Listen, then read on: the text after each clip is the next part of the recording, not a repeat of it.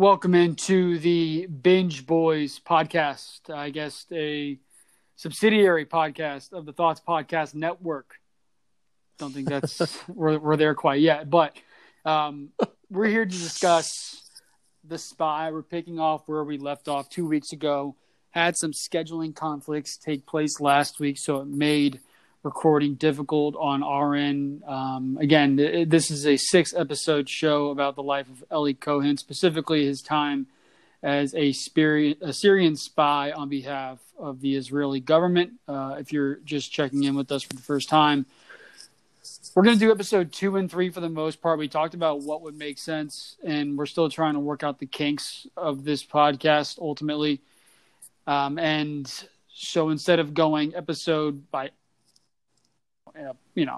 I guess in that type of order, we're going to blend the two in a sense and talk about some of the themes and overall feelings about where we are with this show up to this point.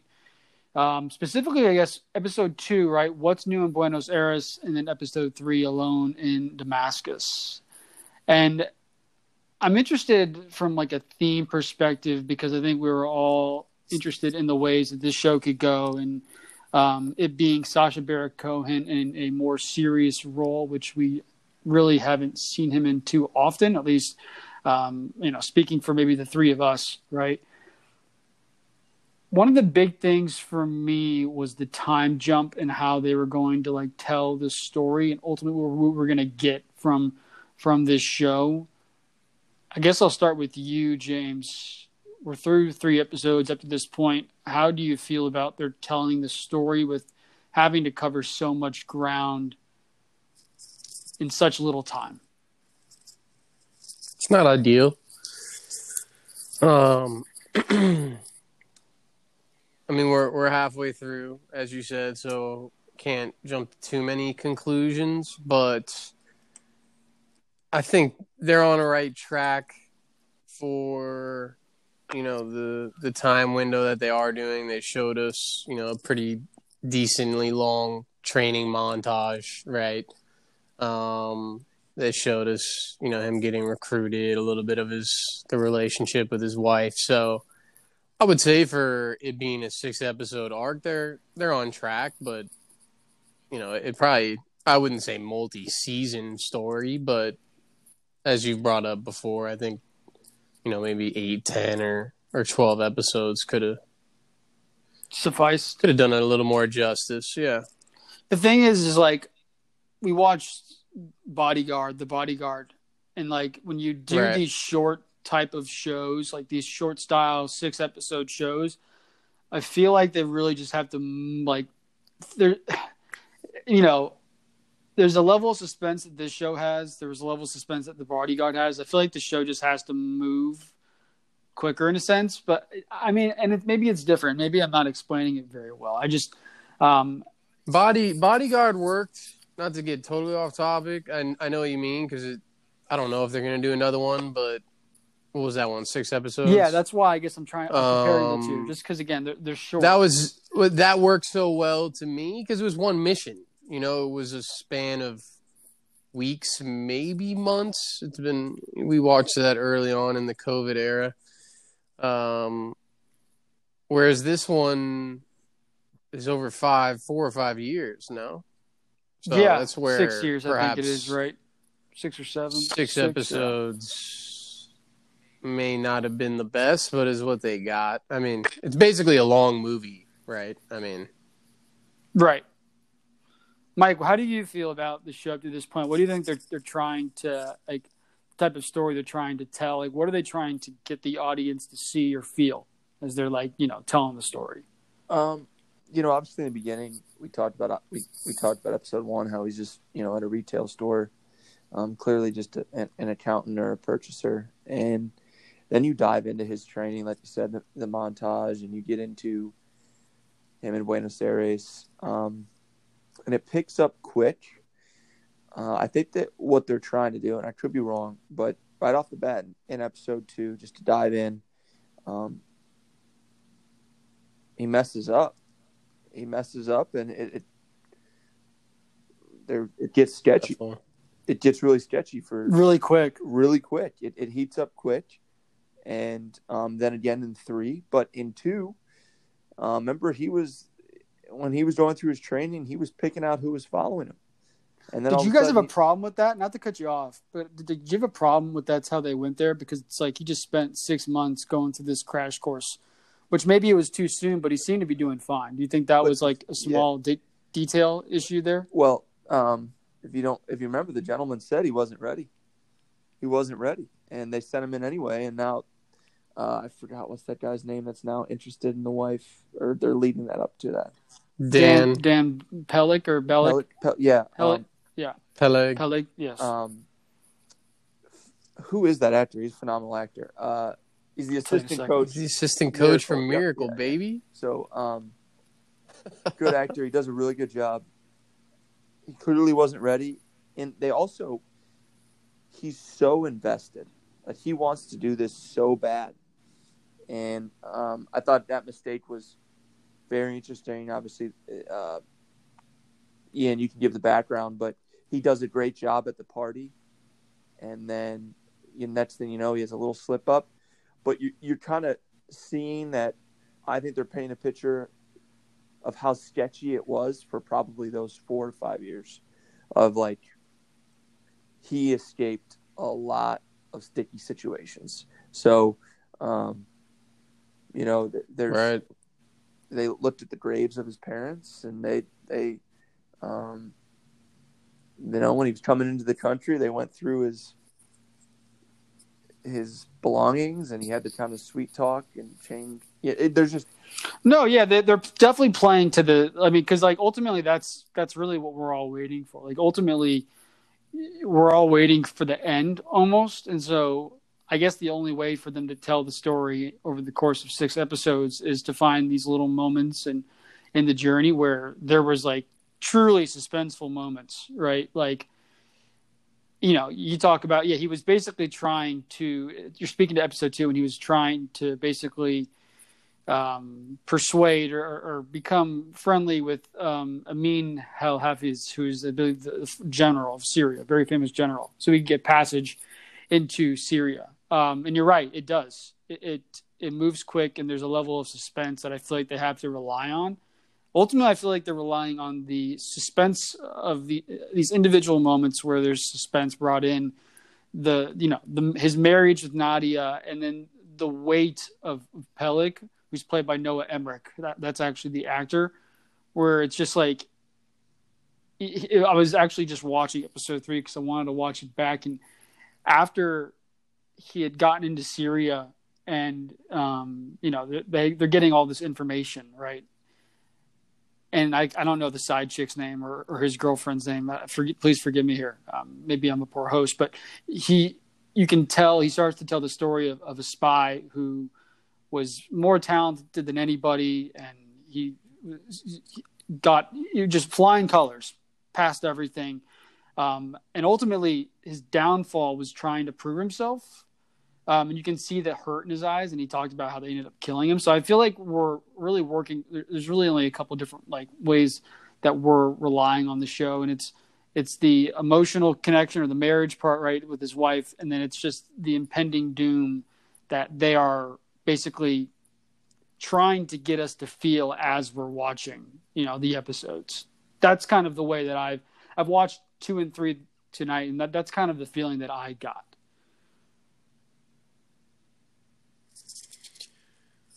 No, they're not really they're not being secretive. No, which I think fine. Is a smart play on them because it's a true story and we know how it ends. But I don't want to say. You guys feel like maybe sometimes it's too obvious, or would that be critical? Just because, I think so. I think he sent the message. He's they told him to wait 8 weeks, right, when he got to Syria, and he did it almost right away, letting them know he was there. With the general's nephew, I believe. He's passed out in his apartment, but he's just goes to the next room over and sends a message. He couldn't wait. Again, we don't know if that's how it actually played out. but that's how they're showing it to us, right? So it's like they really want you to know. I mean, maybe they're trying to show like how Dan's intuition is so spot on. Yeah, I think once he got in, he was so invested, right? Like he took pictures, and the woman that he gives the pictures to in Buenos Aires, he says that wasn't the mission. Right. It was the same night. Like that wasn't the mission. Right. And you know, there's a lot of backstory that we don't get about what's going on at that time and how important it was. And you can see it on their faces when they tell them that Agent 88 is in Damascus. We have a agent in Damascus, and everyone's like celebrating, right? They are extremely. This is huge, and he's. Yeah, I agree. Sometimes it's a little too like, wow, this is the shittiest spy I've ever seen. Like, just brushes his teeth with a military official next, sleeping on the couch, and he, it'd be like all of a sudden calling someone and be like, hey, yeah, I'm good. I'm in. Yeah, I'm good. like, We're here. So, yeah. No, that was my first thought. It's like Buddy's passed out drunk and he's just going to go climb up the ladder and send his little message through Morse code. And I'm like, well, he could have done that in the morning, like after that breakfast. was my initial thought. Yeah. So I think that's – go ahead, Mike. I'm really excited for 4 because a lot of this has been just kind of like, in my opinion, some unimportant minor scenes. I do think the biggest scene we've seen yet is the end of episode 3, where he is at a party and he's full on. He's a different person, right? That's the most impactful scene. Yep. And, I just rewatched it. Go ahead, Mike. Sorry. Everyone's celebrating. He's at a party with 30 people and he's telling stories. He's laughing, and his wife's alone at home. And that is going to be a theme, I think, coming up, is how he lived a life, and he kind of left his other one behind, and I don't think he identified as that. And, well, you guys are spot on. It was like, it's almost funny that we're doing these two together, because like episode 2, he has the notes that he's writing, right? And the other female agent finds them, Yep. Threatens to turn him in. And then when he lands in Europe, I don't know what country they've been going into, maybe Poland or Switzerland, I don't know. But he finds out when he's changing, that parallel back into Ellie, that his kid was born, right? And you can like see that he's like, wow, like I missed it. Right. And then we move from that. Before that scene you just mentioned, Mike, do you guys remember the like bread and butter scene where they're both They've used that twice now. I've watched it. They're cutting back and forth. So that way, they're showing us that they're like still thinking about, obviously the wife's thinking about him all the time because she has nothing else going on other than the kid. But they're like still connected somehow. And then that scene that Mike just mentioned where it's like, all right, now we're moving away from that, and he's like, being pulled further and further away, and she's still in the same spot. Yeah. Well, part of what makes that, and that is probably the most impactful scene, Mike, is when he's with the lieutenant, the general's nephew, and he basically has like a set of girls around him. He has his business partner there, right? And he's having a grand old time. She actually got invited to a show with her friend. Right. The friend then, said, hey, my husband ended up showing up, so she had to go home. And that's how you could tell. I think they're doing a good job of splitting that up. And yeah, the bread and butter thing is becoming that's happened twice now in the last 2 episodes. But no, I agree. Very quickly, there was the evolution of him letting go of who Ellie is. And then 4 months into Damascus, he's the king of Syria, or that's what like it appears to look like. Right. So, Definitely agree with both of you there. As far as, favorite moments, I mean, I think we've talked about our least favorite moment, which is probably him running up and sending the Morse code signal, back to the motherland while he has, the lieutenant sitting on his couch. Favorite moments are things that, other things that maybe you didn't like as much with both of these episodes. Mike, I don't know if you want to go first, if there's anything else that you had in mind. What do you guys make of them, this storyline with Dan and the wife? I think we'll get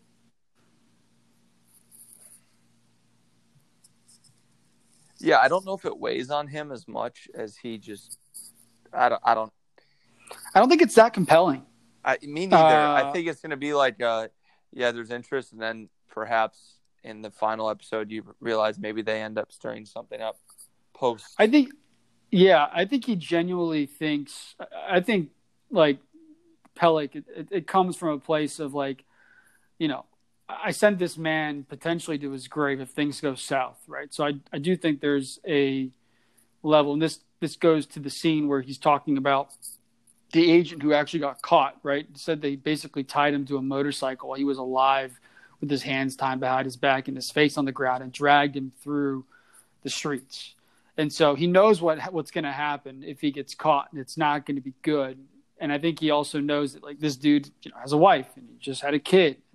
He's a very gentle man. And so I think one of the things that we had talked about earlier was like, he's not your prototypical spy, right? Like Mike said, he's like, does this guy know what he's doing? And so it's, and I think that plays into the side where you like almost feel bad for him because he's not a badass spy who can just handle himself in these obscure situations. So yeah, that's where I would go with that. Kind of a long-winded answer, but if nothing comes of Dan and the female agent he used to have an affair with in a 6-episode arc, would you guys feel like it was a waste of time?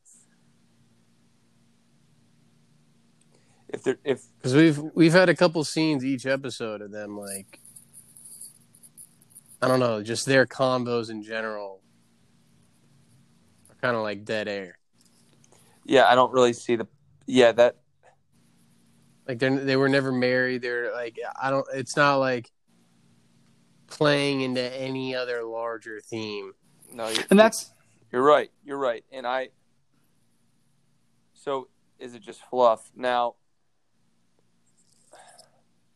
Unless something comes of it. I think it plays to the fact that again we're talking about this only being a 6-episode show, where it's like, it's not, you can't really directly compare it to a show like Narcos, but like you knew the impending doom of Pablo Escobar.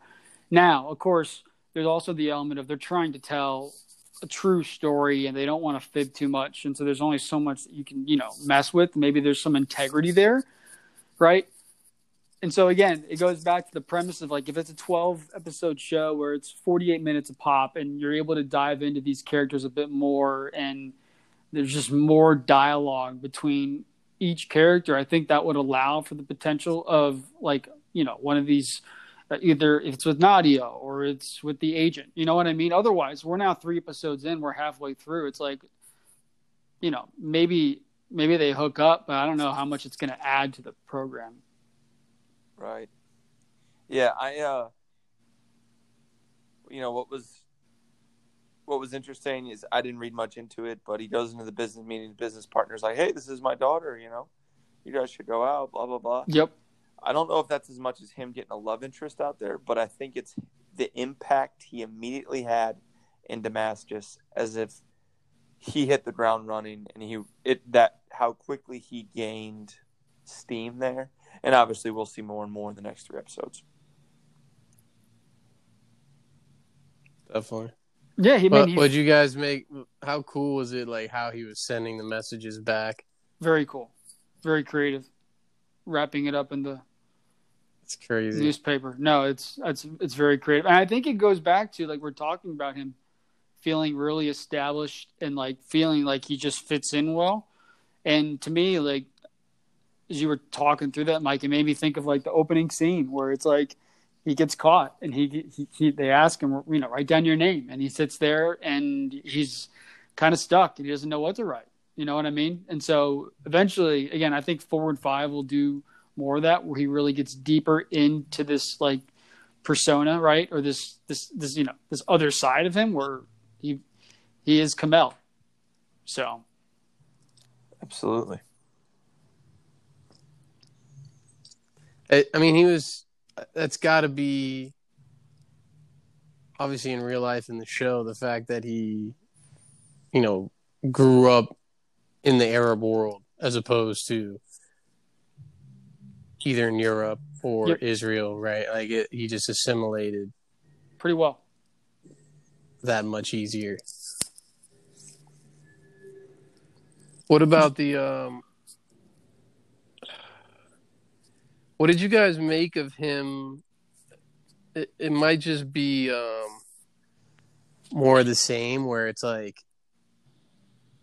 us showing how inexperienced, them showing us how inexperienced he is, like Mike said earlier, like, does this guy know what he's doing? And then, like, having the good instincts that Dan was saying to, like, make up for it with the Zeke on the boat when he, like, brings up politics at dinner. And that was, like, the first, like, he had a tail and he missed that, but that was, like, an outright, like, conscious decision he made rather than, like, an oversight that kind of blew up in his face.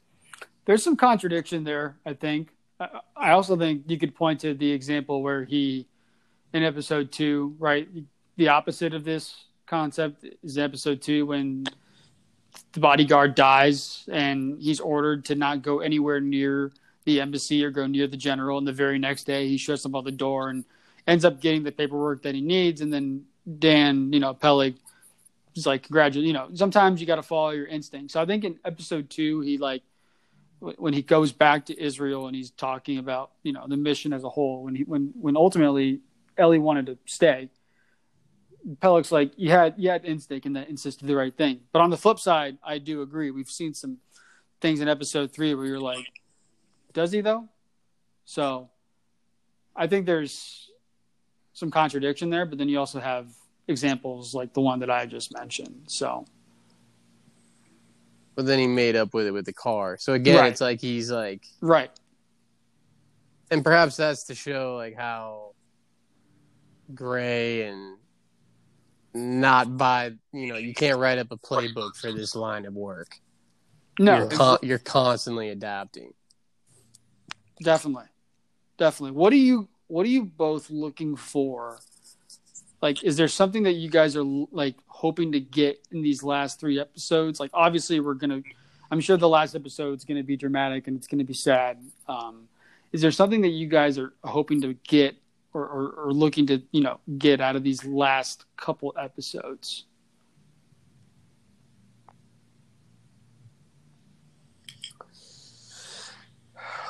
I think it's going to be a heartful. I do think it's going to be there's going to be some tough. It's going to be very interesting. It's going to be fascinating, but I do think we'll leave this series with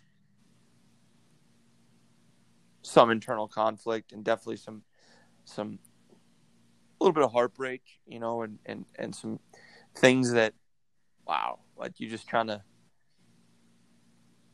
maybe didn't know about, the fact that this is just one man, that probably this happened more over than we realize. But aside from the end, the most exciting thing for me is to watch him climb in his rank and how deep he got in.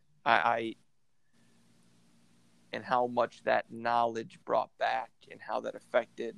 That's what I want to know is, we can talk about how he was a spy and he was sending back photos, but like, how significant was his impact with how deep he penetrated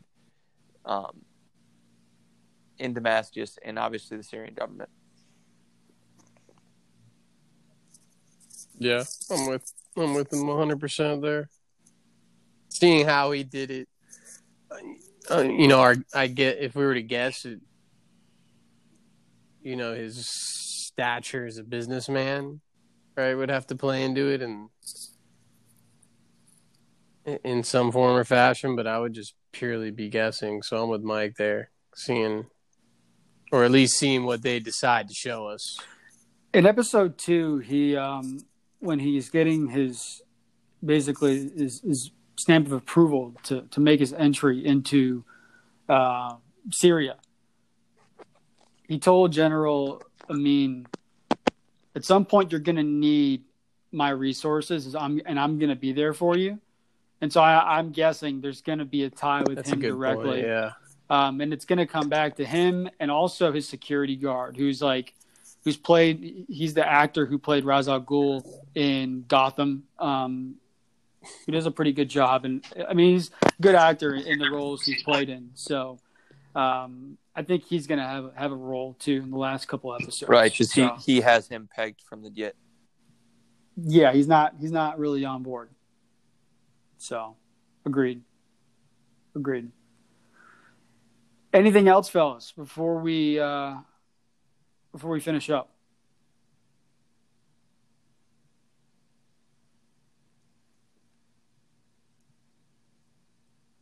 No. I think we've covered some good ground. We'll do episode 4 and 5 next week. We're going to put this out tomorrow, Friday the 4th. So we'll get this out for you guys. And then we'll do episode 4 and 5 next week, and then we'll recap, the season and then the finale in one episode. So fun stuff. We'll also probably give you some insight into what show we're watching next on the next podcast, I imagine. There's a few things we have on the list, and so we'll give you some insight into what that looks like. Thank you for listening. We do appreciate it.